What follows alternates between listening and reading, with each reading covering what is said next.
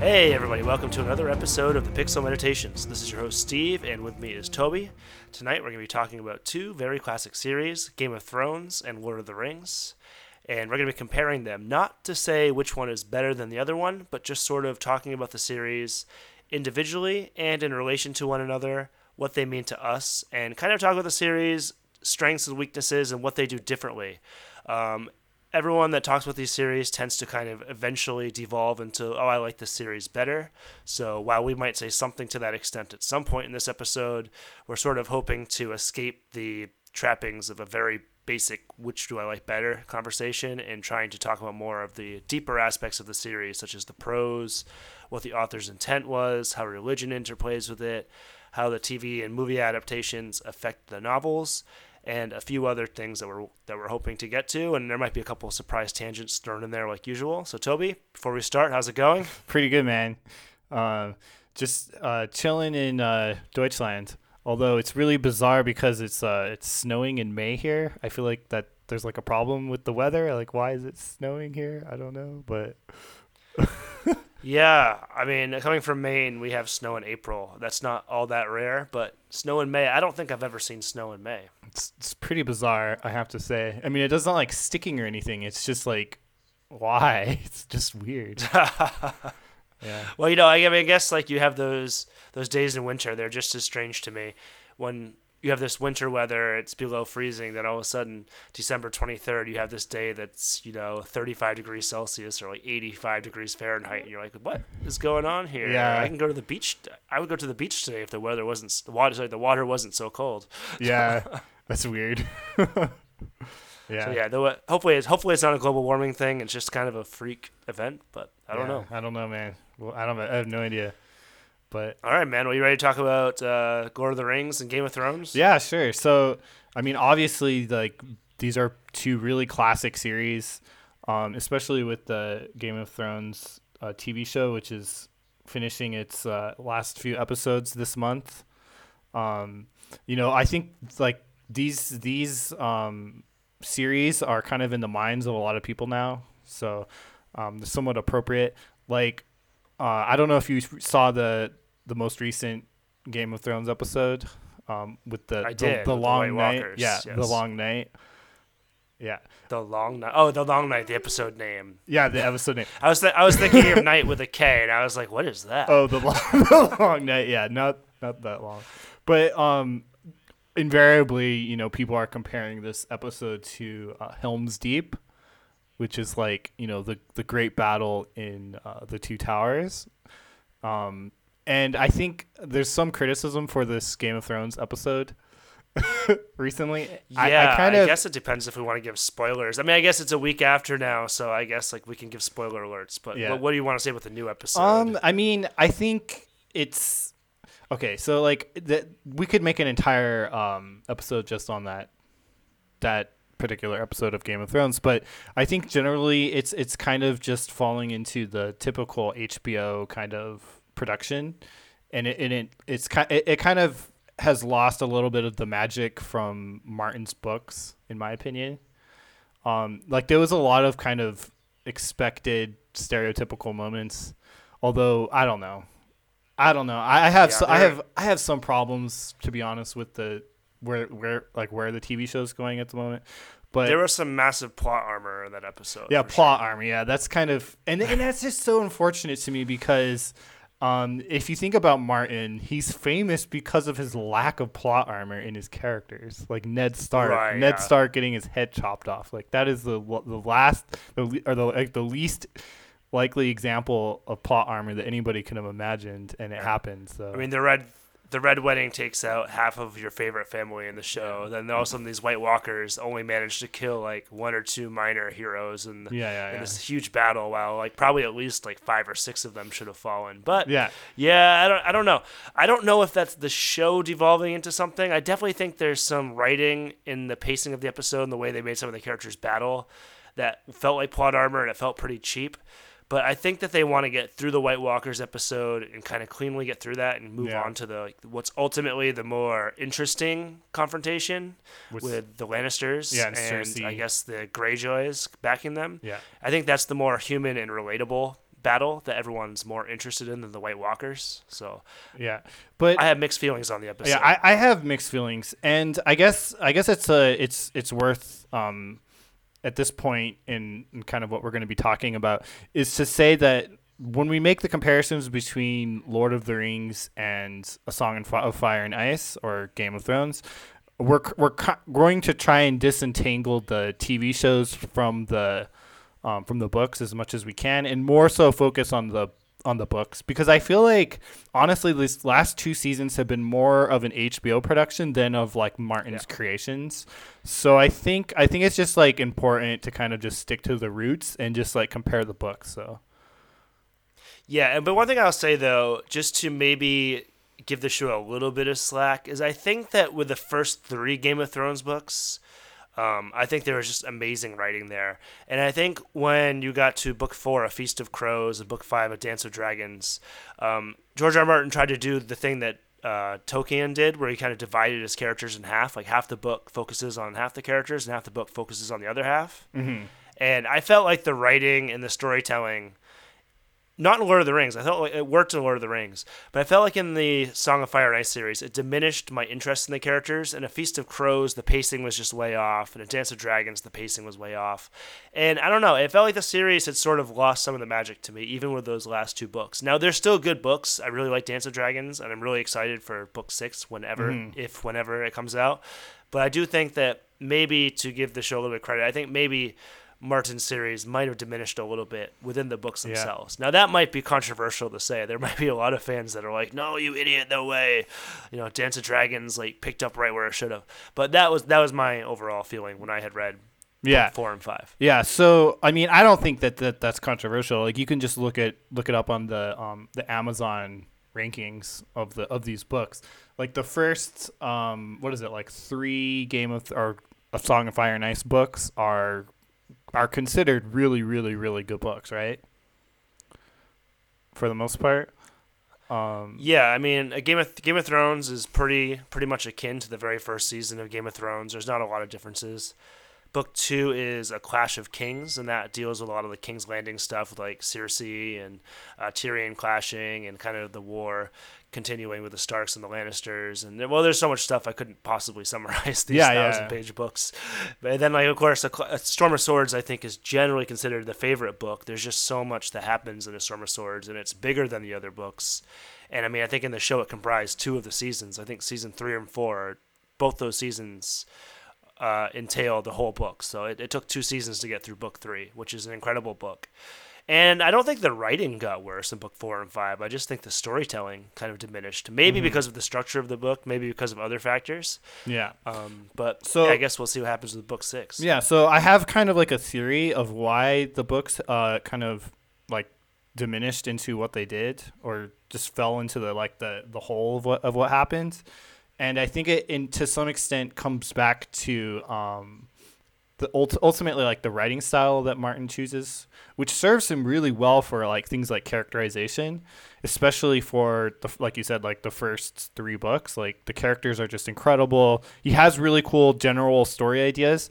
But okay, so just generally speaking, Martin is considered to be like a classic planter. So he writes only with like kind of like vague notions of kind of like where he wants to take his story, and he just kind of writes. And he writes a lot of details, and he kind of just like meanders. And sometimes he gets whims, and he's like, "Wow, that's interesting. I'm going to go there, and I'm going to do that, and I'm going to do this." And I think over the course of this book series, he just sort of like wrote himself into a giant like knot. And it was just like, it just became really complicated, and he kind of didn't know how to progress, and he just like, it's just like really difficult. It's like having a giant knot and like finding ways to like disentangle it in a way that like is interesting and exciting for the audience. Yeah, and I think that's sort of perpetuated by the fact that he's also working on other projects at the same time. He's released other books outside of the Songs of Fire and Ice series since book Book 5, Dance of Dragons, was released in 2011. Mm-hmm. I mean, just last year he released a Game of Thrones book, but it was like a history on the Targaryens, I think. Yeah. And so it just seems like he's working on way too much stuff at the same time. And you can kind of see that his mind's just running probably in 20, 30, 40, 50 different directions with his writing goals. And that it's really hard to focus on just book 6, which is obviously what the fans want. But for him, he probably is just like, I got this Targaryen stuff happening in my brain right now. Right now I have this history of the Targaryens. I can write this. It's going to be awesome. Book 6 has to wait. So he just writes it. And then the fans are like, come on, man, where's book 6? We don't care about the Targaryens right now. Just save this for after. I guess sort of something like where Tolkien, if a Fellowship and Two Towers came out, and then there's this long pause between Return of the King and he released like the Silmarillion, like in that time, fans might be a little bit stoked about it. I think. Yeah. I think that's kind of what Martin's doing. Yeah. So I think that's a kind of like a clear difference between what Martin is doing with a Game of Thrones and what Tolkien did with Lord of the Rings. So I think that like the Lord of the Rings is just like it's like a grand epic, and it has a limited number of books. It's only 3 or 6, I guess, if you consider each book has 2 books. But it's like a much shorter like literary piece than what Martin is making, and I think it was we very intentionally made from the very beginning, and it was very very planned out with a lot of notes and a lot of back information. Like he literally like has catalogs of information that's not included in the books, and his son curated it for decades after he died and released like volumes of books afterwards, just off this like now, do you know backstory information. What? I wonder, do you know the appendices in Lord of the Rings? Did that get released with the books, or was that something that was been added to special editions or later editions of the books since the initial release? I'm not really sure about that. I don't know about the first edition, but I mean, every edition of the Lord of the Rings I've ever had has had that included, including older. The appendices are quite in depth. You can learn a lot about the backstory of Lord of the Rings and the characters and a lot of the happenings that are briefly mentioned in Lord of the Rings that aren't really described in great detail. A lot of that information's in the appendices. Like if you want to know like the history of like the Dunedaurians, or however you say it, Dunedor. Maybe you can. How do you say this? The race that Aragorn, his lineage, Numenor. The Numenorians. Numenorians, yeah. If you want to learn like the entire history of the Numenorians, you can just like flip to one of those appendices behind Lord of the Rings. Yeah. No, I mean, and that's true. There is a lot of additional information included in the appendices, but I mean, there's just so much more. Like you have the entire like history of the elves, which is chronicled in the Silmarillion, which is largely not a part of the Lord of the Rings at all. So you have like a lot. There's a lot of stuff that's just not in there. And I don't know. I think the scale of Tolkien's world and the amount of detail that he included makes him more of like a quote unquote planner writer. So he really had more of an idea of kind of where he wanted to go and what he wanted to do and the types of stories he wanted to tell. And Martin kind of like doesn't know exactly what he's going to be doing. But I would say even after this nod of like kind of like the middle books of the Song of Fire and Ice series, Martin's characters are still incredible, and like his like dedication to kind of like realism and just like the just bleak darkness of the world that we live in, has made his series just incredible and awesome and really fun to read and to watch the TV shows. Like his stories are awesome. They're just awesome, I think, in a very different way from Tolkien. Yeah, I mean, I think with Tolkien's characters, you have a lot of really great characters, and I don't think that the classic, saying that there's not really much character development in Lord of the Rings is entirely true. I know what you mean. Like, you don't have those like moral. Most of their moral compasses point in one direction, and they don't change. But I think that like a character like I think of like Merry and Pippin, like their characters change quite a bit throughout the rest of the story. They start off as these kind of like I guess like troublemakers, little miscreants. Like they're not bad, but they're causing trouble, and they're just kind of youth, teenagers, I guess. But by the end of the story, they're like parading around as like soldiers, singing and dancing, brave heroes of the land. Like you do have some kind of cool character developments there, and like Samwell, obviously, he is definitely my favorite character in the book in terms of like how they develop. I mean, Samwell, you see him absolutely become like the most brave character of the story, someone that can take on the burden of the ring, protect his master. And I think that there is a lot of great character development in Lord of the Rings. It just the compass doesn't change. Like with Game of Thrones, obviously, we really like these characters because you don't know what they're going to do exactly. You have like a character like Arya who starts off, and you think that Arya is going to be this kind of a good girl. She's like a warrior or something. But she completely has the potential to sort of do a lot of bad. Like she could, and that's kind of what I think we like about it. We don't know. Like we think Arya is going to remain good, but she's completely a character. She would never be evil. She would never like join the Lannisters or anything. But it can be completely possible that she becomes so enraged, or she could have like some kind of like fury based on her training and her own like past, seeing her own father beheaded and stuff, that could head in an unpredictable direction. And that unpredictability of where the characters are going to go and who's going to live, who's going to die, who's going to betray who. I think that's just it's sort of like a soap opera in a way. I think like, it doesn't have some of those qualities though, or there's kind of like that. Even when I watched the last episode when they're sitting in the crypt, and then it's like maybe we should fall in love before we die. It sort of has a soap opera feel to it, and obviously it's not a soap opera. It's a lot deeper than that. Yeah. But Game of Thrones, it sort of has the show. I think diminishes a lot of what the book does with like the character development. There's a lot of these cliffhangers, and there's sort of that soap opera aspect to it. But I think like the books, it's just amazing because you read each chapter from that character's perspective, and Martin literally lets you get into that character's head. And it's amazing how well he can actually create each character and make you feel like it's an organic character with its own sentience and its own ability to kind of maneuver itself. And reading a chapter from the perspective of Daenerys is entirely different from any other chapter. It doesn't feel like Jon Snow. It almost feels like the writing's a little bit different too. Oh yeah, no, absolutely. I think like Martin is kind of like he's really involved in the drama and just kind of like the theater of his stories. I think in a way that's much bigger than the world that he's made itself. Like Westeros is great, it's fascinating, like the Wall and the White Walkers and everything. But what really makes the books and even the TV show so incredible is just the characters and the drama that they're experiencing, and I think just how they face the chaos and the uncertainty of the world and the consequences of that. Like he has the ability to depict PTSD like really well, like within certain characters, and it doesn't feel like fake. Like when Theon Greyjoy turns into Reek, like you're just like, wow, I think I really understand, because that was just like a ridiculous thing that happened to him. And then his sort of like ability to fight his demons and to turn back into Theon Greyjoy after that.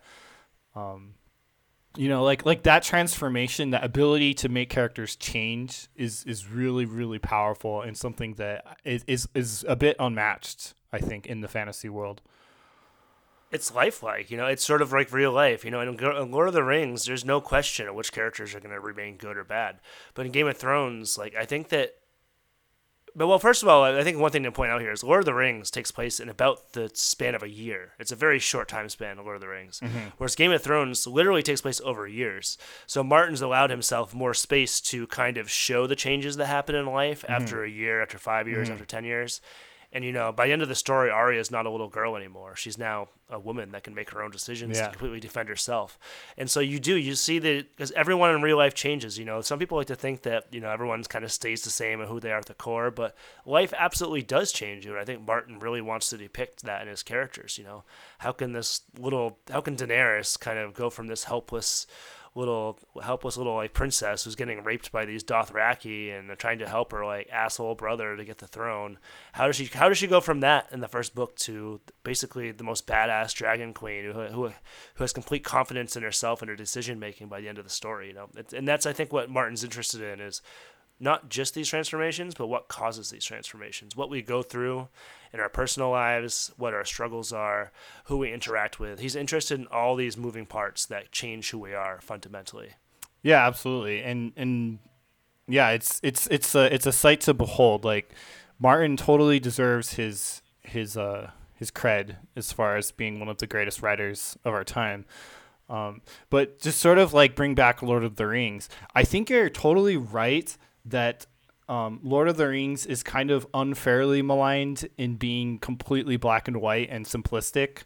And I think it's in large part due to the fact that many of the subsequent books that were inspired by Lord of the Rings, which is arguably the entire genre of fantasy novels at present, but like a huge amount of the subsequent books did fall into these very simplistic black and white tropes, and he sort of become known as like that. But in reality, if you read those books, I think there are glimpses of greater complexity and depth in his world.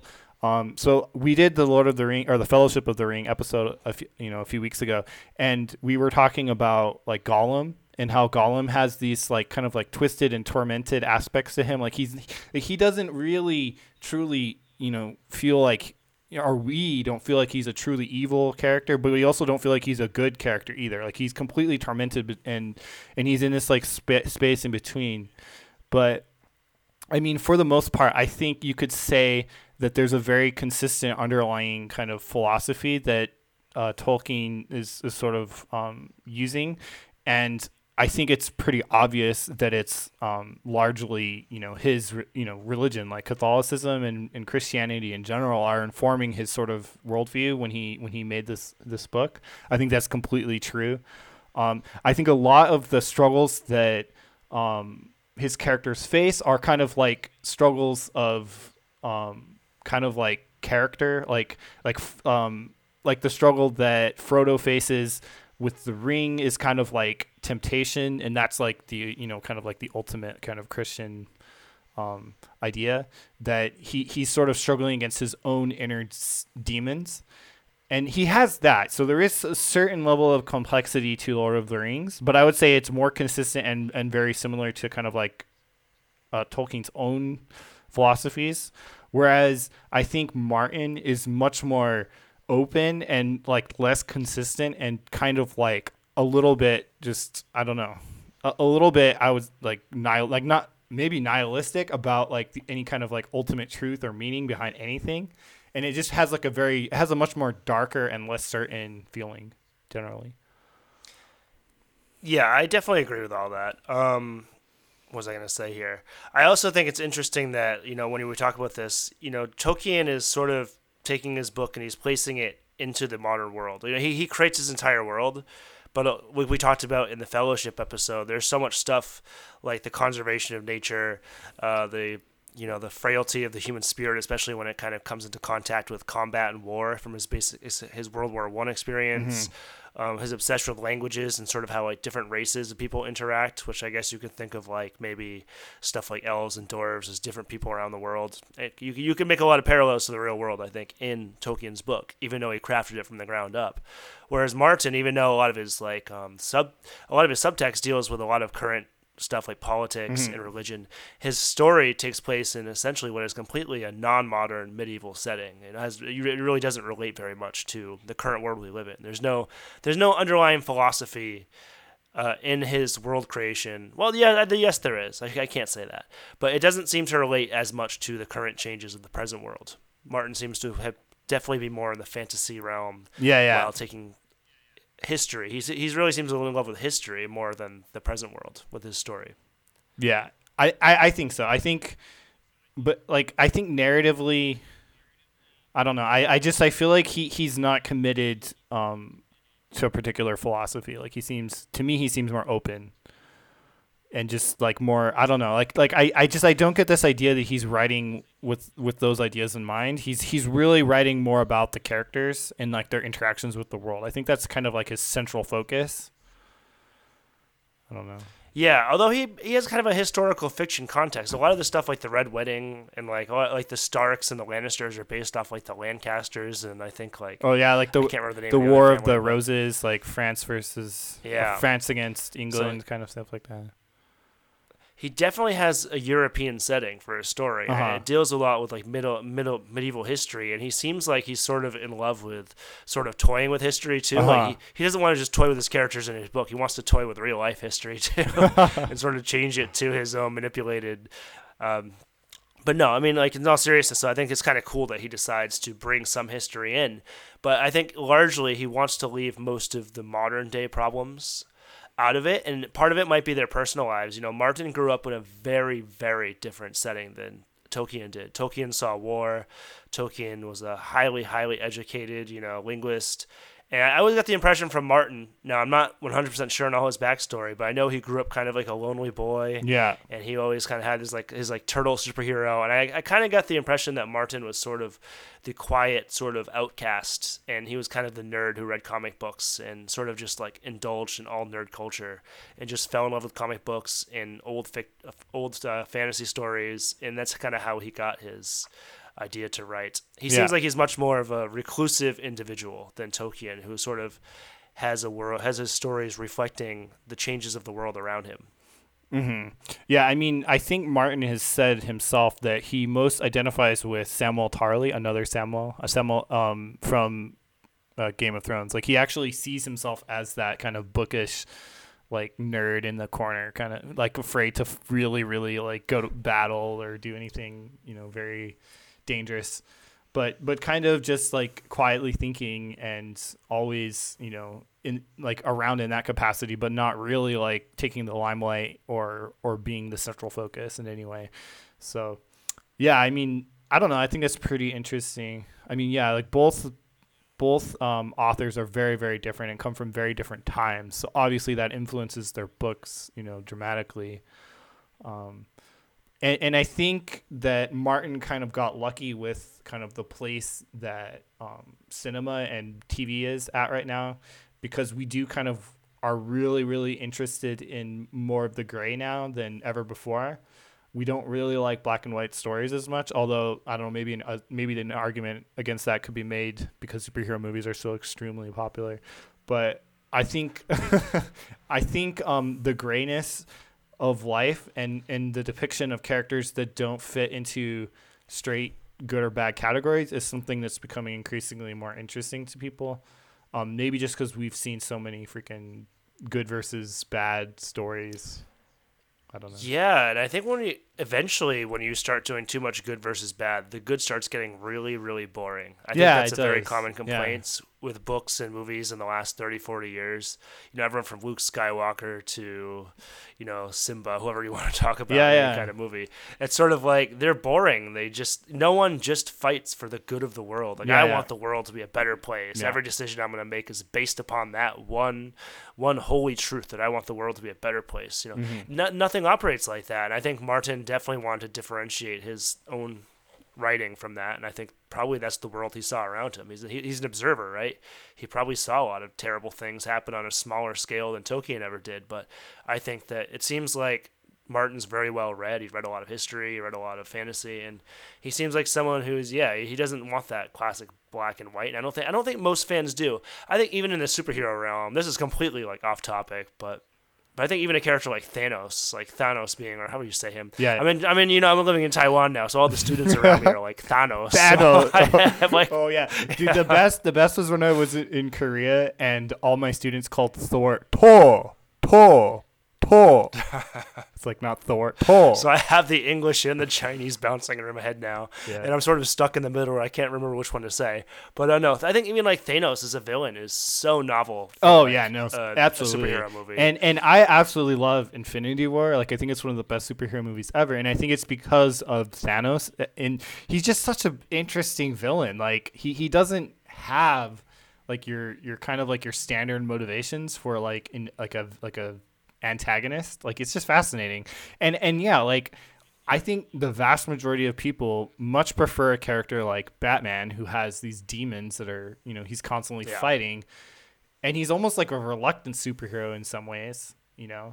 He's living with great pain and suffering versus like someone like Superman, who's just not that interesting. He's fucking Superman. Like of course, like he can do anything he wants. Like it's just he's just less of an interesting character. While I agree, I feel like you probably just pissed off like 1/3 of our listeners who are on like the Superman camp. But yeah, I definitely agree with you. And tying it back into the series, let's talk about the villains for a second, because that's something I think that's really crucially different about the Lord of the Rings and Game of Thrones. So I'll start with Lord of the Rings here. The villain, I mean, I was just talking to you about Saruman earlier. How the book ends with Saruman sort of trying to get his last laugh in the Shire, and he's running everything to the ground, taking all their pipe weed and destroying all their infrastructure, polluting their water, just like he did in Isengard. And I was like, okay, Frodo's going to forgive him. Saruman might get like a little bit of redemption. He's not going to become a good guy, but it seems like they have this moment where Frodo's like, he was once great. Let's forgive him, and maybe he can return to that former self. And then Tolkien writes something like Saruman glanced back at Frodo with, hatred and I think he said he also appreciated it. Like there's like a little bit of like, wow, this guy recognizes that once I was this really great wizard. But no, instead, Saruman ends up getting killed with his little puppet guy there. I forget his name. Wormtongue, I think. Yeah. Wormtongue. They end up getting killed on the path together, but 10 seconds later. And it just made me think, I'm like, wow. The villains in Lord of the Rings are just so black. There's no white to them at all. Like they're just black, but they're also not very interesting. Like they're not very well detailed. You don't see a lot of Sauron. You don't see a lot of Saruman. Gollum's the only villain that's really relatable, in my opinion. And we talked extensively about Gollum, but I think Saruman and Sauron are both incredibly boring. They're kind of just they're out there to sort of destroy the world for their own gain and power, but they have no actual motivations. You don't exactly know why they want to do that. And maybe in the Silmarillion, maybe something's given to us. I don't know. But in the context of the Lord of the Rings itself, they have no motivation other than to basically wreak havoc and steal power. Yeah. Their motivation is to be evil, obviously. Yeah. Yeah.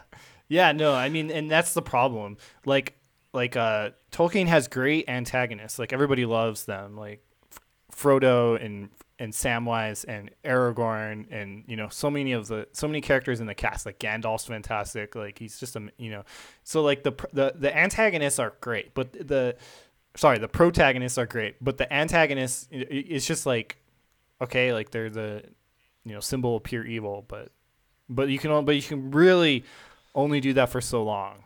And yeah, we've had decades of this good versus evil kind of going on.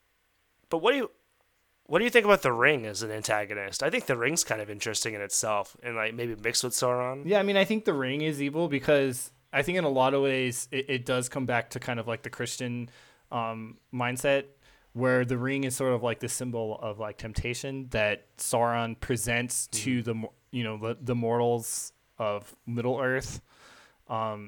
He's basically saying that yes, you can have this like really powerful ring, but there's a lot of caveats and a lot of bad things are probably going to happen, but then they do it anyway because they're tempted by the power.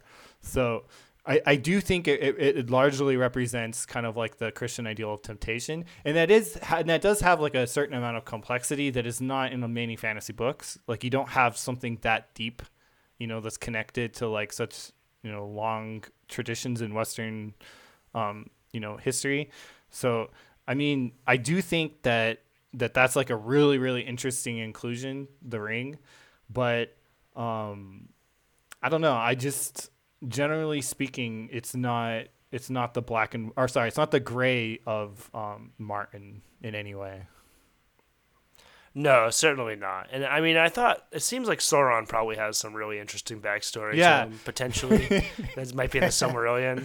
See, I mean, like that's like how where we're at right now. Like we're more interested in like the motivations of these bad characters. Like what happened to Sauron? Like why is he so upset? So he obviously something bad happened to him, or the structure of the world wasn't in his favor or something, or someone slighted him. Well, I guess it's interesting you said it, because I guess maybe once upon a time people just thought things like the blackness and the evil, they were just evil and they accepted it. They're like, oh yeah, that guy's bad, let's just see him fall down. And when the bad guy falls, they go, yay, the bad guy loses, good guys win. But it's totally not synonymous with modern audiences. And I think we're just so exposed to humanity now and so many different cultures and so much history, and we have so much information that we're just like, okay, nothing really happens without a reason. Yeah. So if this person did this, very few people, I don't think many people would really care about what you tried to say about Hitler becoming evil, but there's certainly reasons why he did.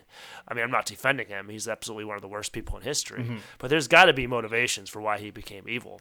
And I think people are really interested in these things now, like you said. Modern audiences want to know what makes this guy tick. You know, this guy must have been good at one point. There must have been one point where this character had goodness in them. You know, like 6-year-old Hitler might have had something good in him, or maybe like I probably don't want to use that too much as an example,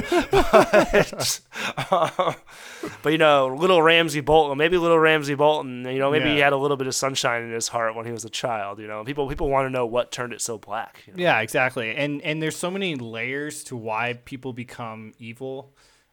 That you can easily have many, many different kinds of narratives about that sort of thing. And it's been done, you know, in so many ways. And it's continuously, you know, fascinating.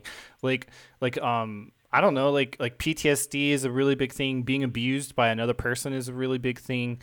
You know, having, you know, some kind of, you know, genetic problem, like, you know, there's, like people imagine that Hitler had like all these different like diseases, and there's like some evidence kind of like supporting that, you know, like or like, you know, like an enlarged like pituitary gland, or I don't know, like some crazy stuff that goes on that kind of causes people to have these like really bizarre behaviors. And like, I mean, it's probably pretty important to study that stuff. Yeah. But it's probably pretty hard to tell 100 years after the fact, too. Yeah. It's got to be tough. And it's not like it's an apology for the evil, because we can all recognize evil behavior. Like it's still bad, and we need to avoid the bad things. But it becomes more interesting when you can kind of understand why they're doing that. And Martin's, like, when Martin's at his high point, you can really see that, you know, very clearly. Like, I think a really great character in Game of Thrones that shows this in so many different ways is like Cersei. You know, like Cersei's definitely a character I think that many people have a very hard time relating to, because she has done so many despicable things, but like she does a lot of things, you know, because of her children and because of her family and because of her, you know, those motivations, and just the state of being a female. Exactly. Or whatever.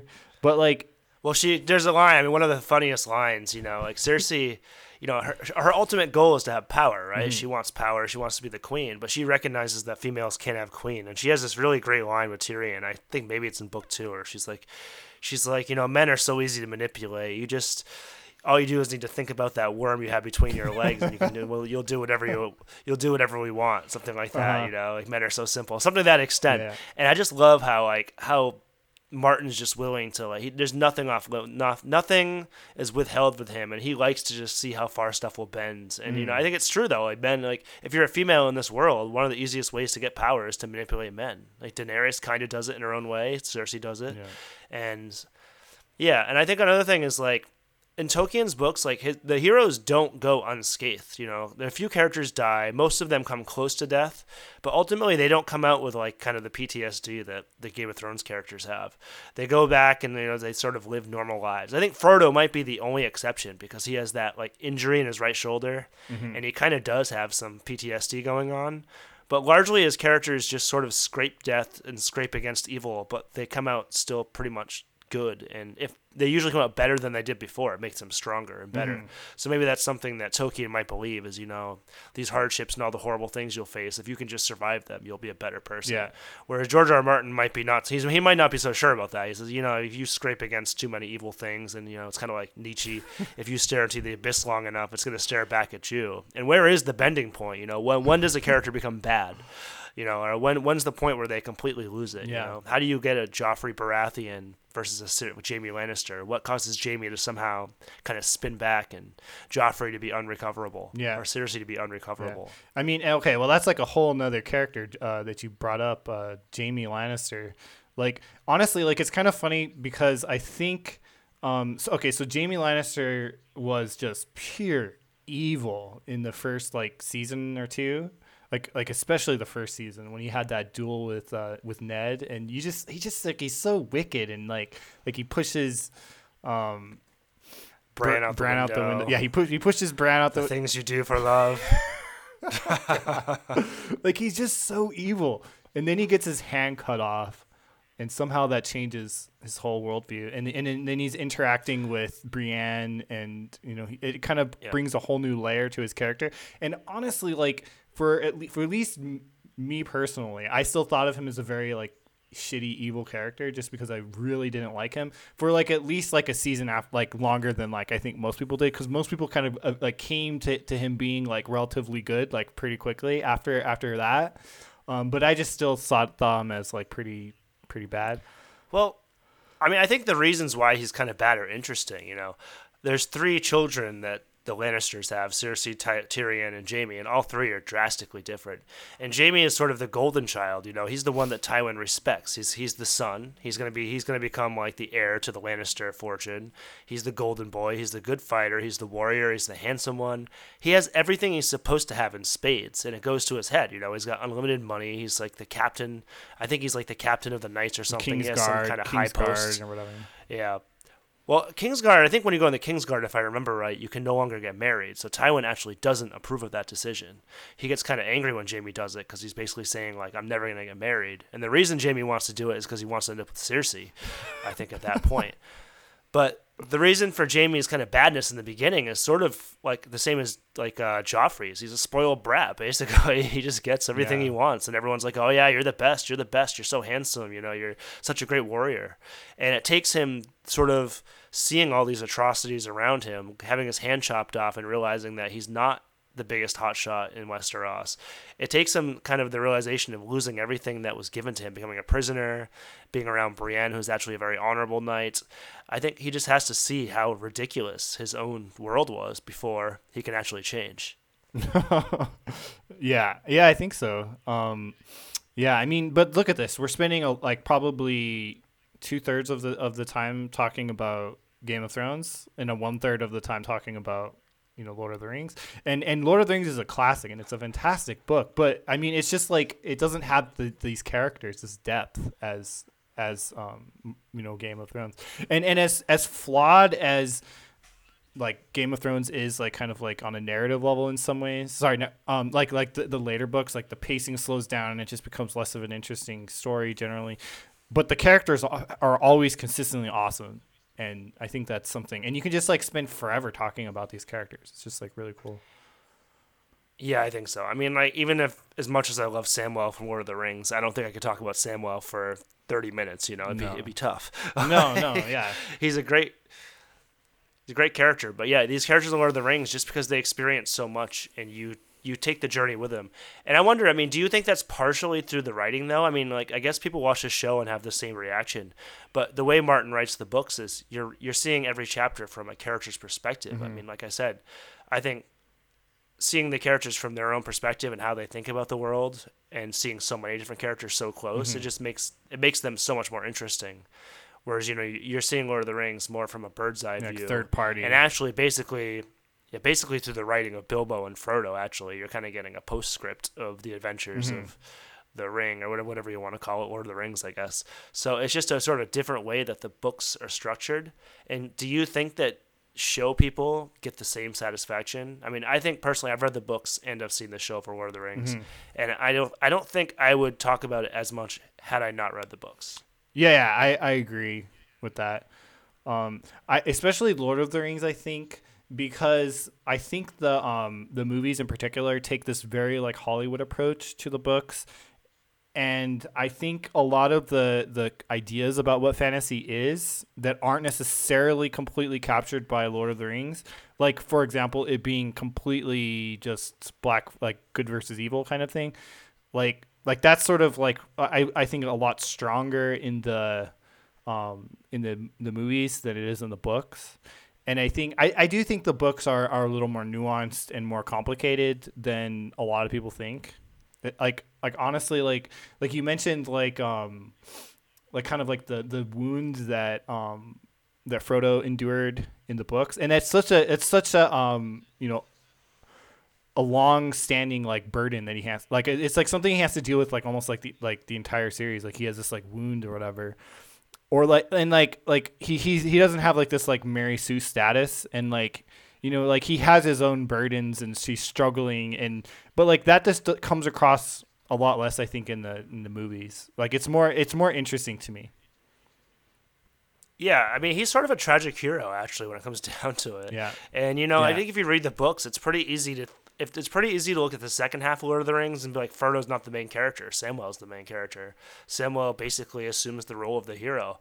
Frodo, through the entirety of Return of the King, is like this kind of lagging sop of like kind of misery and no hope. Yeah, So he's yeah. like, I got no hope. Yeah. It's all your hope, Samwell. It's all gone. And every foot's dragging, and he barely talks, and he's sort of just taking one step at a time. Yeah. And if not for Samwell, the whole mission would be doomed. Mm-hmm. So yeah, I think that when you read the books, there's definitely a difference than watching the movies. But I don't really remember the movies all that well, to be honest with you.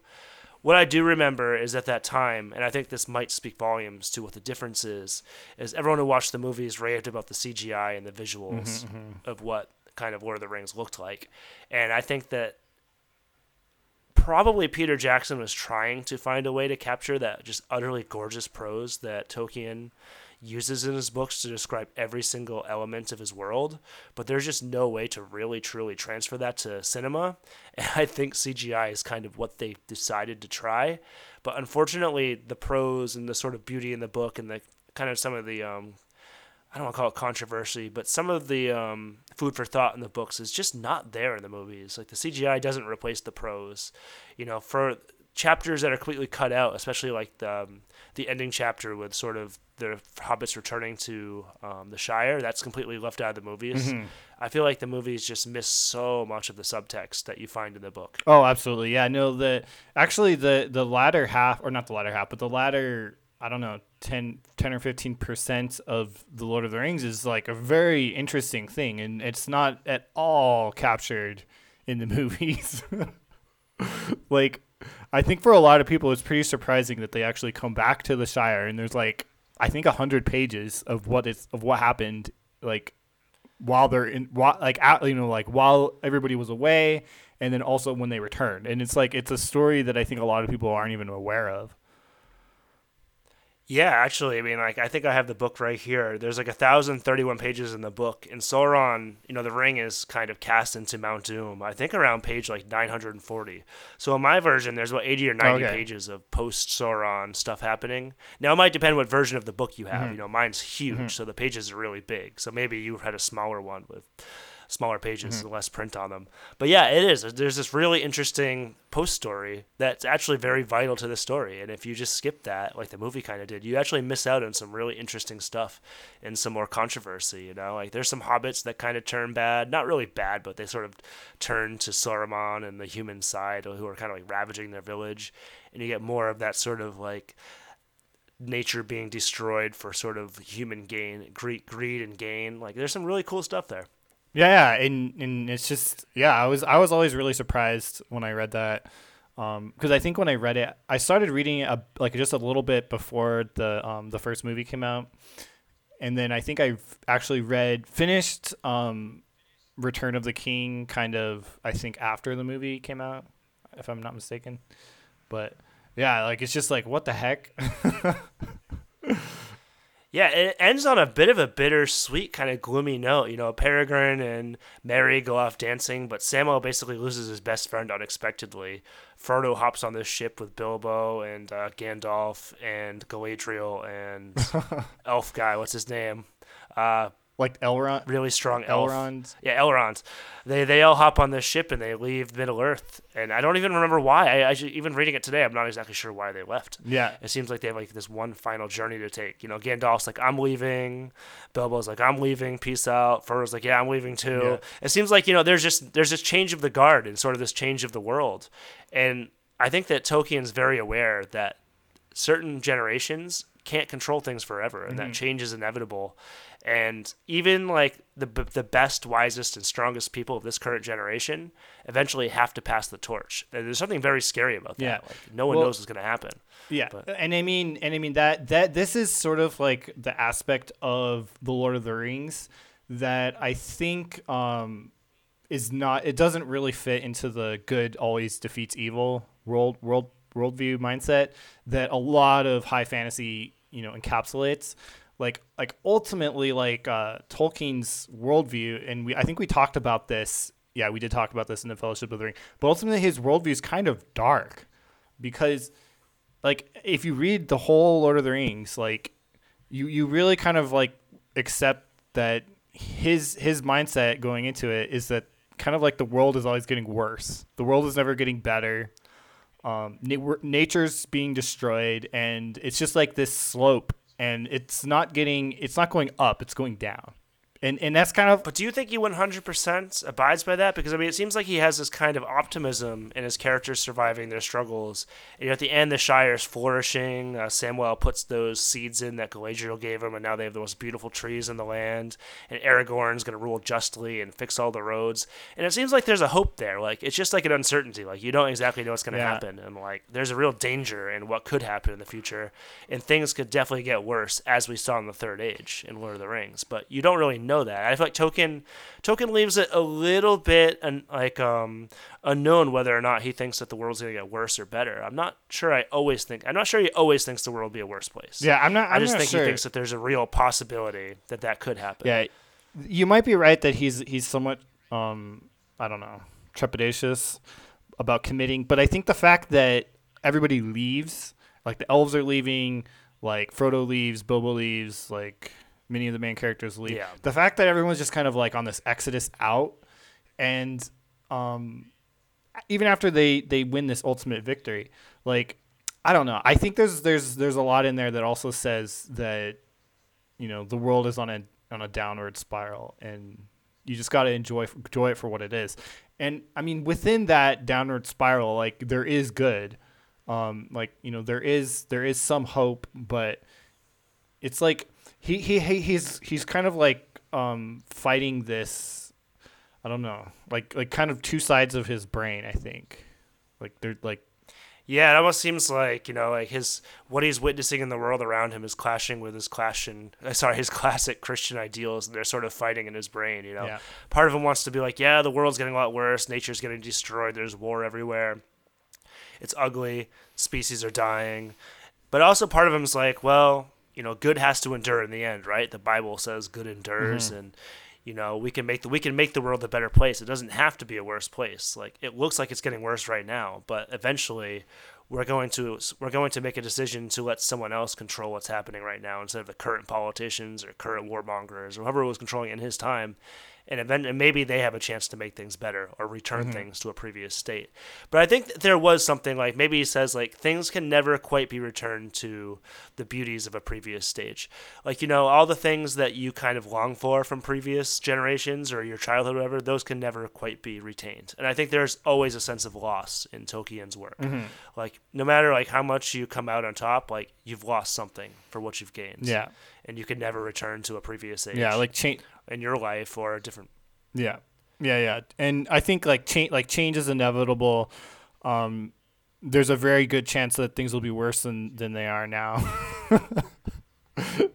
Like, yeah, it's a little bit hard to tell what he really thinks is going to happen in the future based on Lord of the Rings, because it sort of goes up and down, you know.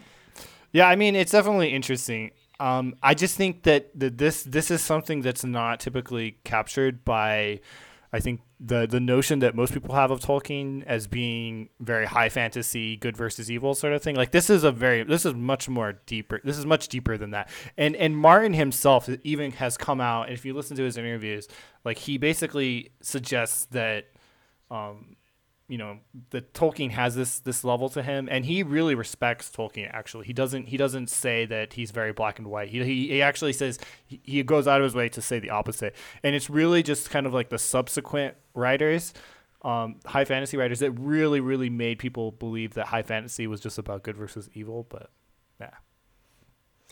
yeah, I mean, I think Tolkien's sort of a writer that he's not for the simple-minded people that just want character controversy, you know. And I'm not saying Game of Thrones is just character controversy. It's also not a simple story if you read the books. But Game of Thrones is a thinking man's fantasy book. You know, it's got a lot of, you know, layers to it, like we talked about in the Fellowship episode. And there's just so much going around that I don't think that Tolkien ever meant to have so much focus on his characters. I don't think he ever really cared about their moral compass. He cared more about the world he's creating and how they fit into his story and what his views of the world and language. And I think his characters are just sort of there to fill the holes. Like he cares about them and they fill like specific roles, but like I think ultimately he's telling the story of a world and its languages, and sort of giving. And there's a lot of philosophical kind of tidbits in there about nature and about kind of how time works and the passing of generations and good versus evil in its own way. You know, I think there's so much going on in Lord of the Rings. I don't want to say that like Game of Thrones is just a more complex series, because it isn't. It isn't, right? They just do different things right and wrong, and not even right and wrong. They just do different things well. Yeah. But I think one thing we have to talk about this. We have to talk about this a little bit because we've been dancing around it a little bit, and I think we need to talk about females in the context of these books. There you go. Now, I know it's a really popular topic when it comes to these, but I think I think we both come from interesting backgrounds ourselves. You know, we both have a lot of female friends, and we both lived in Asia and the West, and we've seen very different situations where females live. You know, like I think for us, we think of these Asian countries as being relatively oppressive towards women. I know a lot of females that come here sort of feel like females are oppressed, and a lot of Western females are sort of attacked. Now, I'm not into every aspect of feminism, but I generally support them having equal rights in every way. And I think that like books and culture and media can definitely play a part in sort of the social struggles that we have, especially with feminism. And let's just start with Lord of the Rings real quick. I mean, Lord of the Rings has some very interesting female characters. Now, there's not many, but they do have interesting roles in the book, though. And I guess we can start with Galadriel. What did you think, Galadriel? What did you think about her character, and what is her significance? Yeah, to sort of the role of a female. Yeah, I mean, Galadriel is a very interesting character for sure. Yeah, I mean, she is a character actually that I think embodies certain aspects of kind of like the elves being a little bit more on the like they have this ability to kind of like appear like they're a little bit evil, which is really weird because it's one of the few female characters. But like I don't know if you remember, but like when they first encounter Galadriel, Gimli is with them, and there's this whole scene about how they have to blindfold Gimli because this particular group of elves is very, very, very like against kind of like interacting with the dwarves, because in their like kind of religion basically the dwarves are kind of like a little bit they're a little bit below elves and humans. They're kind of like they're not quite orcs or whatever, but they're a little bit lower than humans, and so they have to like blindfold Gimli, and like he can't know the location of their base or whatever, their settlement, and I don't know. There's just moments where Galadriel seems a little bit more on like the evil side. I have no idea if that has anything to do with her gender or whatever, but I don't know if that's Galadriel though. That's kind of. That scene that you're referring to is kind of before they meet Galadriel. It's sort of like the male elves who are like the guardians of the forest that are going to bring them to Lothlorien. Yeah. And that's when they see Galadriel in there. And I think, if I remember right, Galadriel actually like apologizes to Gimli and sends him like these really nice blessings. But I'm not sure if you're onto something. I don't know. But I mean, I don't know. It's just there's kind of like a funny, like it's not funny. It's not funny at all. But there's like a very a little bit, I would say, obnoxious Christian trope about how like kind of like women are more, I don't know, like easily tempted or something, which is, I don't know. I think that's really silly, but. Well, do you think that applies to Eowyn too? Then I don't know how you say her name. Eowyn. Eowyn is, because Eowyn's definitely tempted to just sort of be everything she's not supposed to be. I mean, like her family and stuff endows her with the ability to be a warrior, but she would rather just die recklessly in a war rather than just sit behind and wait for her chance before she recovers her injury. And do you think that Tolkien is sort of making a sweeping statement that females are a little bit more prone to like quick decisions? I mean, maybe. I don't know. Okay, I mean, this book was written in the like the 40s or something, or 50s, in the 50s. Yeah. So I wouldn't expect Tolkien to have the absolute most progressive views ever. Although, I mean, it is great that he's including like female characters as leaders and warriors, and that's progressive. It's just like there might be some subtleties in the way he treats like their actions and behavior that kind of hints at a little bit of kind of like an older mindset when it comes to women, whereas I think Martin is very, very, very much so like in the kind of like progressive mindset of women. And And he definitely, like, not only do his characters have like roles of power, but they have all of the complexities and temptations and everything on the same level as men. Like there's no like clear like difference. Like it just seems like they're very similar in a way. Like he doesn't really separate it in a way where you're like, that's how a woman is, that's how a man is. Like I don't know. Yeah, I mean, I want to defend Tolkien a little bit here with Eowyn. I think Eowyn's actually a pretty interesting character. I mean, she's someone who definitely is more nuanced. You know, she's supposed to sit back and watch her family go to war and take care of the people, and she instead just like cloaks herself up and follows them into battle. And you know, I don't know, she ends up killing a Nazgul, I think, too, which is kind of cool. And I think that I don't know, I think her character defies that a little bit. And that's like, I don't want us to seem like we're attacking Tolkien for being like an anti-feminist, because I don't think that's our goal. And I think Eowyn's actually a really great character. But with that said, I mean, there aren't many female characters in his story. It is a very male-dominated story. But, I mean, they are there to some extent, which I think for that time period, like you said, is definitely progressive for the 1950s, for that time period. Now, George R. R. Martin is way more progressive. I mean, he's progressive enough to the point where he's playing with a time period where women were basically nothing, like, you know, in the Middle Ages. You know, he's using that as his reference point for females, and they need to sort of thrive in that. But even within that world, there's different cultures, right? Like the Starks are not a family that have weak women. Their women have power. They become fighters. You know, they train Arya with the bow. Catelyn Stark is by no means weak whatsoever. She's about as strong as they come for females, and she can kind of hold her own. And then you have characters like the Lannisters, like the Cersei, who's basically, she's an amalgamation of everything that like woman can't be. She wants the power, she wants the throne, she wants the respect that her brother Jaime gets. She wants to be, you know, treated like one of the family. She wants the male heir, and instead Tywin's just like, get married, give us an heir. And she just does not want to fit into that role whatsoever. So I like that Martin's toying with that. He's also, you know, he's using the modern struggle that women have in an older context, but it seems very relatable because it's the same thing now. You know, no woman wants to be told, go to the kitchen, go get married, give us a son. You know, like that's just not something that modern women are going to appreciate at all. And like, I think in that way, Cersei has some admirable qualities. Now, she's not a good character. She doesn't make good decisions that, you know, other female characters in the show do make, like someone like Sansa Stark. But I do think that it's interesting that Martin basically takes a very, very modern social issue and puts it into a middle-aged scenario, and not much changes with it. It's sort of just, what are the stakes? The only stakes is who becomes king or queen versus, you know, would you have a job or something in the modern context. Yeah, absolutely. I think Martin is the social values and just the views in Game of Thrones are very, very modern, I think.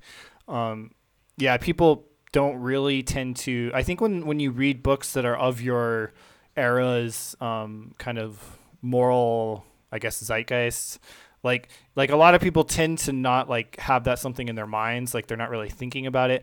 But if you compare it to like something written like, you know, 200 years ago, it's extremely progressive. Like Lord of the Rings. Okay, so like as far as, I mean, I do think it was progressive for its time, but you can even see like I think there's very clear like gender roles in that, and like there's no female among the, you know, the main, you know, party members, you know, just like stuff like that. Like I think you know, The Hobbit. Yeah. The Hobbit has 0 female characters. Really? Like even among like just like randomly, I have to think about. There might be like a village maiden that sends a message to someone in the city. But like, there's no named female characters in The Hobbit. Yeah, and to me, I mean, it sadly that speaks volumes. Like the fact that there's no strong females. Like, come on, that's weird. But I mean, it was a book of its era, and for its time period, it was very, very progressive. So it's definitely something to keep in mind. Yeah, and I don't think it's anti-female. It's not like really. It's not trying to do anything against it. I think it's just, yeah, like you said, it's soundly fitting in with the morals that people just had at that time and the sentiments they had. And it's hard to fault a book from 100 years ago for doing that. You know. Yeah, exactly. Most people aren't going to buck the trends and predict what's going to happen in 100 years or 20 years. But yeah, I think like Game of Thrones is just you have characters. I think what's so amazing about it is there's so many female characters. I mean, it's safe to say about half the cast of characters in Game of Thrones are female. And Martin's writing chapters from the perspective of most of these characters. They're extremely nuanced. They don't feel any cheaper than any of the male characters. They don't seem any lesser. Every one of them is just completely different, has their own personality. You know, no one's gonna mistake Sansa Stark for Arya Stark. You know, they're completely different characters. And you know, like in this world, it's just interesting to see how his characters grapple with their own gender issues. I think, you know, like Sansa and Arya, you have like two sisters there. They couldn't be more different. You know, one's an absolute tomboy who wants to be a warrior, and Sansa is basically like she wants to marry the prince and become the princess. And it just like her character completely changes over the course of the book, and she realizes just how flawed and how kind of like fairy tale her old ideas were about marrying a prince. And I don't know, there's just so many interesting female characters. Like we could probably spend 5 podcast episodes talking about just the female. Oh yeah, characters no, in Game of totally. Thrones. And to me, for me personally, I actually I much more actually prefer the female characters in Game of Thrones. Like I'm just not a Jon Snow kind of guy, you know. I mean, so he's grown on me a lot. I kind of like Jon now. He's grown. Jon on me, Snow knows yeah. nothing. Yeah, I mean, I'm not gonna say my favorite. I have favorites among both the male and the female characters, but yeah, yeah. I think it's interesting. I mean, that is. I mean, that's kind of what the beauty of it is, though, right? Like, so many people love Game of Thrones, partially because there is so much representation of different, you know, different females, males, you know, people from different kind of species. There's brown people, there's white people, there's all these different kinds of peoples. You know, everyone in Lord of the Rings feels very kind of white. Yeah. Even though there's different races, everyone feels very white and male. It feels like there's one demographic. Yeah. But in Lord of the Rings, you have like the Dothraki, who are these kind of like, and you know, they're not like dull. You know, he's not being racist or he's not treating them like they're any worse. They're just different kind of cultures. And it seems like Martin has a very big interest in sort of like how different cultures exist, how they worship, how they kind of like fight in warfare, how they have like how they do treat women versus men. And he's just really interested in that on like a small scale with every single one of his kind of peoples and where they're from. Even families treat like females and different peoples individually different. You know, think about the Mormons. You know, you're always talking about that little Mormon girl you like. Yeah. I mean, Rip, R.I.P. So, anyways. yeah, it almost seems like the Lannisters are like living out like this old Victorian lifestyle. Like, you know, like a girl can't be queen. Only the handsome, dashing knight can represent our family. We have the best brain in the land, but we're not going to do anything with him. Like, Tyrion's completely just ousted just because he's a dwarf. It seems like the Lannisters are like the epitome of like all the worst things about like Victorian culture. Yeah, I mean, I think you're right. And I think that's kind of like what what Martin is going for. And I think I've always thought that Game of Thrones was kind of like a critique on kind of like feudal Europe. Because like I think one of the really like fundamental aspects of feudalism that's really, really detrimental for any society is just kind of like how unstable it is, because you have like all these families that are essentially like interbreeding with each other, and it's like it's a very like human form of government. Like these relationships like got like determine so much, and like whole kingdoms go to war because of these, you know, relationships. And it's just like unstable and not really sustainable in the long run. Like you need a more robust system that doesn't have to do with who's sleeping with who and like who's cousin to who. And, you know, it's just like, it's fundamentally not good. Yeah, I mean, it's kind of interesting that Game of Thrones, most of the main characters in Game of Thrones are from very rich, powerful families. They're absolutely like the people we would hate in modern society. They're like the politicians and like the wealthy and like the people with unlimited power and resources. And, you know, you see Lord of the Rings, like there's so many peasants and people that are just sort of, it's more in the books. You know, I think in the books he talks a lot about sort of the road to King's Landing and how dangerous it is. Like no one's allowed to walk on the road and all the people are starving because no food's coming in. And I think that's another, yeah, you're absolutely right. Martin's definitely interested in like how a wealthy class can affect an entire city, an entire nation, and just how like little power most people have like in this society. Like it's just ridiculous that like, you know, it's just ridiculous that like Jaime and Cersei as brother and sister having sex just has like so much consequence. Oh, exactly. Like it shouldn't, but it does. Exactly.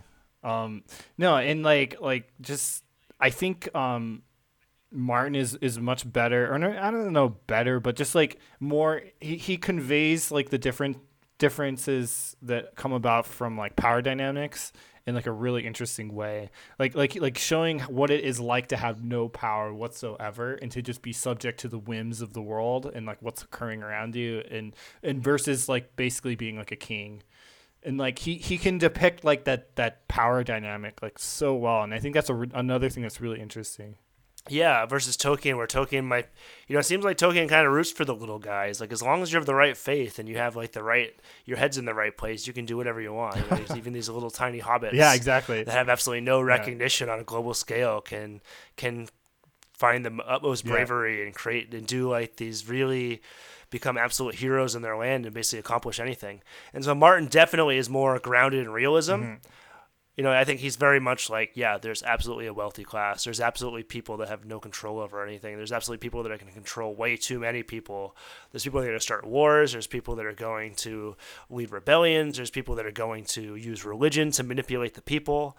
I mean, I think that Martin's definitely more interested in sort of the inequalities of society, I guess, and sort of just how everything's sort of interplaying in very, very unfair ways in a lot of cases. Yeah, like by comparison, Tolkien's world just seems so optimistic because like you could be a hobbit and you can change the course of the whole world. Just need to find a Gandalf. Yeah, exactly. And like a Gandalf's just gonna show up and like everything's gonna be fine. And I mean, so like I think we're just coming to we're coming to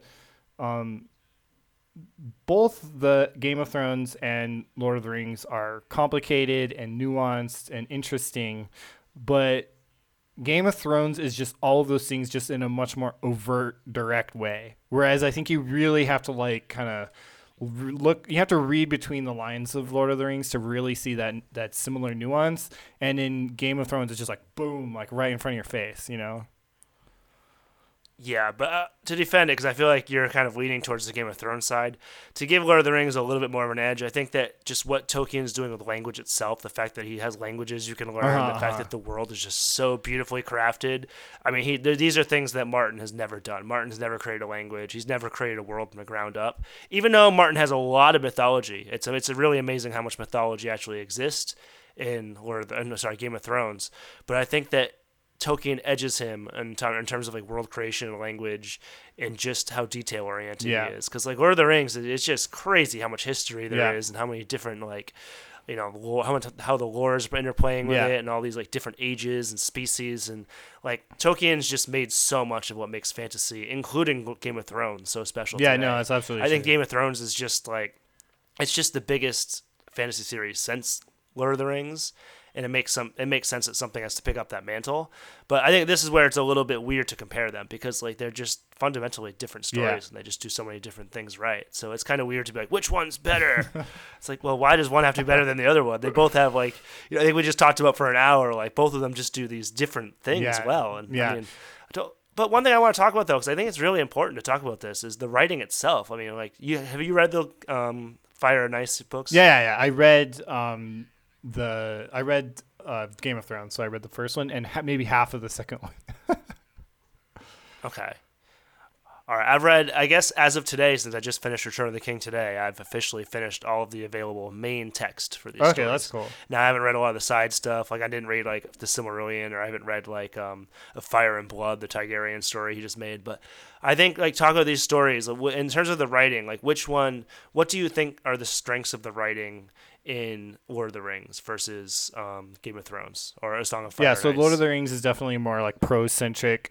You have like so many poems and music and songs and like really cool additions that just kind of make the writing feel very like kind of fancy and fun and just like kind of like a unique experience. Like obviously the addition of those like made up languages, it's just like it's unmatched, like the level of depth into the world building itself. And then obviously Martin, like it's just like the characters, like we've already said. And I think it's his writing is actually very, very good. Like I would not say, I mean, Martin has among the best prose of any modern like fictional writer. Like it's very very very top notch. So, well, I think one thing that kind of falls hand in hand with the characters, though, is I think that Martin's dialogue is much more interesting and rich than a lot of the Lord of the Rings dialogue. Now, that isn't complete. I don't 100% believe that, because I think Lord of the Rings has some really cool dialogue. You know, the fact that Samwell talks so much more differently than some character like Gandalf. Like, I love whenever Samwell talks, I just smile. I'm like, yes, I love Samwell. He's he's awesome. your man. Like gentle-hearted, yeah. But like, you know, I think that it's just such a credit to Martin that he is able to incorporate so many characters who have so many different personalities and life experiences, and he can just write their dialogue just so much differently. Like, Daenerys does not talk like Tyrion. I mean, no one talks like Tyrion, but like, you know, Daenerys doesn't talk like Jon Snow or Eddard Stark or Jaime Lannister. And the fact that like Martin's dialogue is so compelling to me is just like a testament to how strong his characters are. You know, like whenever there's a scene with Tywin, then when he walks in the room, I'm like, oh yes, what's Tywin gonna say? What's Tywin gonna say to Joffrey? This would be so great. And he's just so really good at getting into this character's head, and it translates to his writing into the dialogue. And that's why this show is so good. I mean, without the writing there, the show wouldn't be what it is. You know, all of Tyrion's clips would probably be a lot cheaper without the actual text to go off. Yeah. Yeah, no, definitely. I mean, I think both authors excel exceedingly well at just prose and writing. But I think kind of like they're different, like the differences really come through with kind of like their central focus, where I do believe that Tolkien's central focus is really his languages and his world. And Martin is absolutely the drama in the characters that he's depicting and not as much the world. I do think that the world building in A Song of Fire and Ice, Game of Thrones, is just not as interesting to me. Although I actually think he does some pretty cool stuff with the Anything North of the Wall. Like, that's pretty cool. I think that's honestly pretty cool. And the war. Yeah, and like Bran's whole thing, like that stuff's really cool. Like actually, what he ends up doing. But I don't know, man. There's a lot of really cool mythology in Game of Thrones. You know, the Targaryens having like dragon's blood and being kind of like incestuous, and like the first like the sort of wargs, and like how who's the Ice King guy? What's that guy's name? The Night King. Yeah, the Night King. How the Night King was like created by these like tree children to fight off like the first men. There's so much cool mythology and like the religion, how like kind of Rhaelor shows himself versus like the old gods. I don't know, man. I think there's a lot of really cool mythology in. Yeah. No, I think you're right. I think it parallels our world more. Like if you're not interested in religion, if religion's not something you want to read about, then like ironically enough, maybe Lord of the Rings is better. Because like that. But I don't know. I don't want to say that. I'm not even sure if I believe that either.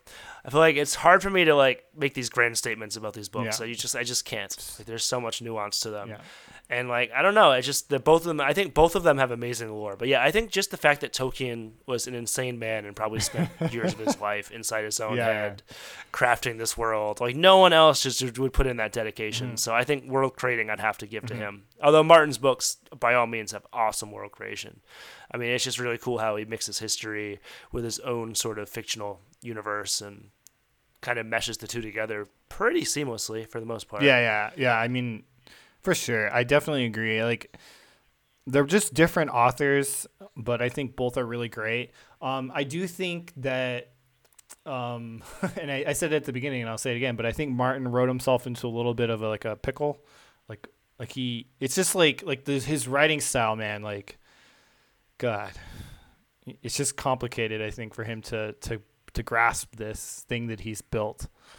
But yeah, it sounds like he might have like a vision of the end, but he doesn't exactly know how to get the parts to get to that end. Yeah, if I move this piece, oh crap, what happens to this other piece? Like, he's in a bit of like a narrative struggle with what he's trying to do. But I do feel like that's not, to me, the plot is not what's most interesting. I guess that's the other thing that we could say is the plot of Lord of the Rings is more of like an interesting thing to me. I don't really care that much about the plot of Game of Thrones, but I don't know. Maybe I'm not. You mean like the whole plot? Because I feel like Lord of the Rings has like one really big, like one directional plot. There's like some subplots happening, but Game of Thrones has so many subplots. Like the White Walkers, you could kind of argue that they're a completely different plot than kind of like the Lannisters and Starks, or I don't know. There's just so many plots in there. I think like Lord of the Ring, with Game of Thrones, you're gonna find some plots that interest you more than others. Like for one, I'm not really interested in the Greyjoys all that much. Like I don't find their lore and everything all that fascinating. Islands. But yeah. Like I don't hate them, like it's fine, but like I think that there's other parts of the plot that move me more. Like I really love the political moments with like Tyrion and Cersei when they're kind of jousting against each other in book 2. Well, a lot of people find that really boring. A lot of people find that one of the most boring parts of the whole series. But I just love I love the interactions and the tensity between a lot of the characters, such as Tyrion with Cersei might be my favorite in the whole story. But yeah, I don't know. I think it just depends. Like in Game of Thrones, you just get attracted to certain characters and certain plots, and other ones sort of are less important to you. Yeah. I mean, I guess that's what. Okay, so I think if you look at it from like a very high level point of view, like the grand epic tale of Game of Thrones, the Iron Throne. That's not what I'm really interested in. That story for, but I'm more interested in, like you said, like the character interactions and the subtle jousting and kind of like the battles of the individuals that are kind of like in this world. That's more interesting to me. Whereas in Lord of the Rings, I think the grand epic that he's trying to tell is actually really interesting. And I like it a lot. Like I like the scale. I like the story of Lord of the Rings from the scale that it's being told at, and I think that's really interesting and a huge part of the story. Whereas in Game of Thrones, I'm like, okay, fine. Daenerys finally made it to Westeros. Woohoo! I don't know. Right. I mean, I think that's the thing is like with Lord of the Rings, you're never going to forget about the ring. The ring is like omnipresent throughout the book. That's always the mission, even when it's like panning to other characters. But with Game of Thrones, there's points where you literally forget about some of the plots that are happening. You return to a character and you're like, whoa, I forgot this was even happening. I forgot that, like this character was here, or this character was doing this. And I think that's kind of like what Martin's going for. There's just so many different things happening, and somehow they all relate to each other, but sometimes plots just don't touch another plot. And Martin's overall plot, I guess what you could summarize is the battle for Westeros and the Iron Throne. I guess that would be the general plot line. Yeah. A lot of characters don't even care about that Iron Throne. Like the Starks don't want to be sitting on the Iron Throne, but they're still a massive part of the story. Yeah. Like, there's just so many different parts of the story. It's hard to really, like, if you had to write a paragraph that summarized the entire A Song of Fire and Ice series, like that'd be really hard. Yeah, for sure. I guess like something like, because we're running out of time here a bit, but I think one thing that might actually be really important to touch upon that I didn't think of before is the warfare in the books, because these are essentially both tales of sort of a war, and I guess the warfare is depicted in different ways. Like we talked about it in the very beginning of the episode with sort of A Long Night being compared to Helm's Deep, and I guess like which one do you prefer warfare in? Do you prefer the battles in Lord of the Rings or the battles in Game of Thrones? Yeah, see that's really interesting because I don't know. I feel like A Long Night, as it's depicted in the HBO production, is not really reflective of, I don't know, maybe like the way that some of the other battles are depicted in the series. I don't know. I kind of feel like that. I kind of feel like the HBO thing kind of cheapened it a little bit, to be honest. But I guess you could look at a different battle, something like maybe like the Battle of the Blackwater, where Stannis Baratheon is trying to storm King's Landing, and Tyrion has to go fight. Like that was a pretty big see, battle. okay, so see on like that scale, okay, so I much prefer that than like the Lord of the Rings equivalent, probably. Although I don't know, there are moments in Lord of the Rings that I really love, like the sieging of Minas Tirith or Helm's Deep, or the riders of Rohan killing some orcs. Like those are all really just classic epic moments. But I do feel like something like that siege of King's Landing, it really depicts the scale of warfare in a way that you never really like truly see in Lord of the Rings. Like I really like the inclusion of the God, what is it? Whatever that magical fire crap is called. In the Lord of the Rings, Rhaelor and Melisandre. Like, no. Oh, I know what you're talking about. The stuff that's under King's Landing. Yeah. Oh man, like, what is that? I know exactly what you're talking about. It's like wildfire or something like that. Yeah, that fire. Like that was really cool. And then just like how many ships there were, and Yeah. Although I don't know, I feel like in I don't know in Game of Thrones, there's kind of like these gotcha moments in the battle where like, or not gotcha, but just like, I don't know, like some other army just shows up and it like it's over. Blah blah blah blah. Yeah, but that's another case where it might just be the show. Like you're thinking of probably that battle with like Jon Snow and Ramsay. Yeah, Battle of the Bastards. Where Jon Snow gets basically bailed out by the Knights of the Vale, and I don't know if George R. R. Martin's going to do that in his book. I don't know if he's going to do the same thing. I don't feel like he is. Yeah, and that could be another. That might be another instance of HBO chopping. Yeah, it might be chopping some of the context down and cheapening it. Yeah, it might be. I don't really know. I really hope that Martin just completely alters the last two seasons, or like the last book or whatever. Is it 1 or 2 books left that he has to write? 2. There's 6, which is called The Winds of Winter, and 7, which is Songs of Spring. I just hope he really. I hope it's just a totally different thing from the show. I don't know. HBO to me is just not as interesting as the books. I definitely agree. I didn't like the last season as much, although I am enjoying this season a little bit more. Although that big battle had some really cool moments, but yeah, I think warfare just gets boring when you watch it too much, especially like fantasy warfare, because it's not you don't really feel attached to a lot of it. Like when I see a dragon, like how often can you show a dragon blowing away White Walkers? It loses its appeal after the first few times you see it. But I don't know. I felt like, I'm going to give it a tie, man. I'm going to give it a tie. I really can't pick here because I think like the siege of Minas Tirith is like so awesome. Like how there's just like 7 layers. So awesome. There's 7 layers of the city. And you literally, I mean, when I'm reading it, like I knew they were going to win, but like I still felt like I had to like I was tense. I was like, man, they like broke through the first wall. These Nazgul are flying over them. Like they have no men left to fight. And like Tolkien really made me feel like there's like this scarcity of men and just like there's this unlimited force of just orcs and Sauron soldiers. They're just going to keep pouring in and pouring in and pouring in. And any victory you get is basically just this like very, very passing victory that will soon be just like destroyed by another wave of orcs.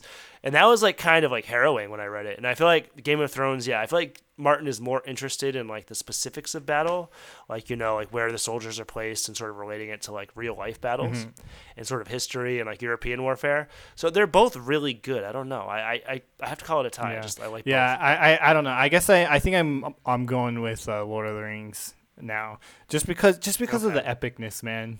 Like I think it captures kind of like that medieval like kind of idea of just like valor and just like honor, and I don't know. I really love that. It's really, really cool for like a fight scene, especially when you're up against like orcs and everything like that. It's just like, goddamn. Yeah, for sure. And I think that like it's kind of cool that he all his characters do take scrapes in the battle. I guess where Game of Thrones might win out is you don't know the outcome as much, and the personal characters some of that character development might kind of persist through the battle, such as like Tyrion. I mean, the Battle of Blackwater is so important for Tyrion's character development. He gets that scar and it turns a little bit darker, and he's seen combat and it changes him. But I think we're running out of time here. So is there anything you'd like to add to this conversation before we end it? We talked about it a lot. I feel like we repeated a lot, but I feel like there's no way to really talk about these series without kind of hitting back to certain points. Okay, so I think both of these series are considered classics at this point, especially Lord of the Rings and anything I think that is compared to Lord of the Rings. It's doing pretty well in the world of literature. So I think both of them are really amazing, although they're very, very amazing, I think, for different ways. And I think we kind of came to that, multiple times. They both have different strengths and, written by very different authors. So, you can compare them, but ultimately they're kind of like very different in their own ways. So I don't know. It's definitely fun to do, but it's not exactly appropriate in a lot of ways to compare them, but it's definitely really interesting. Yeah, I mean, I think we compared them without kind of trying to say which one is ultimately better. That was never the question we were seeking. So I think it's still okay to compare them as long as you do it in a unique way that sort of analyzes them rather than just diminishes them to one being better than the other. Now you can have a preference. It's totally fine to have a preference, but yeah, I think so. I think we did a pretty good job. I guess my last question to you is: do you think that in 20, 30, 50, 100 years, do you think Game of Thrones will still be relevant? Yeah, I absolutely do. I think the TV production has really pushed it over the top in a lot of ways. But I think especially when he, hopefully he actually does finishes the last 2 books of the series. People will come back to the books as being kind of like what really brought this series to its prominence. And I do honestly think this series will be remembered as one of the best ever. Thanks for joining us on this episode of the Pixel Meditations. We hope you enjoyed the episode as much as we did. If so, please support us and help spread the word so we can reach new listeners. You can do this by simply subscribing to our podcast, leaving us ratings and reviews on your favorite podcast apps, and by sharing our content. Your feedback and ideas are very important to us, so please get in contact with any requests, comments, or suggestions. You can find us on Twitter at Pixel Meditation, Gmail at thepixelmeditations@gmail.com, and Facebook at the Pixel Meditations page.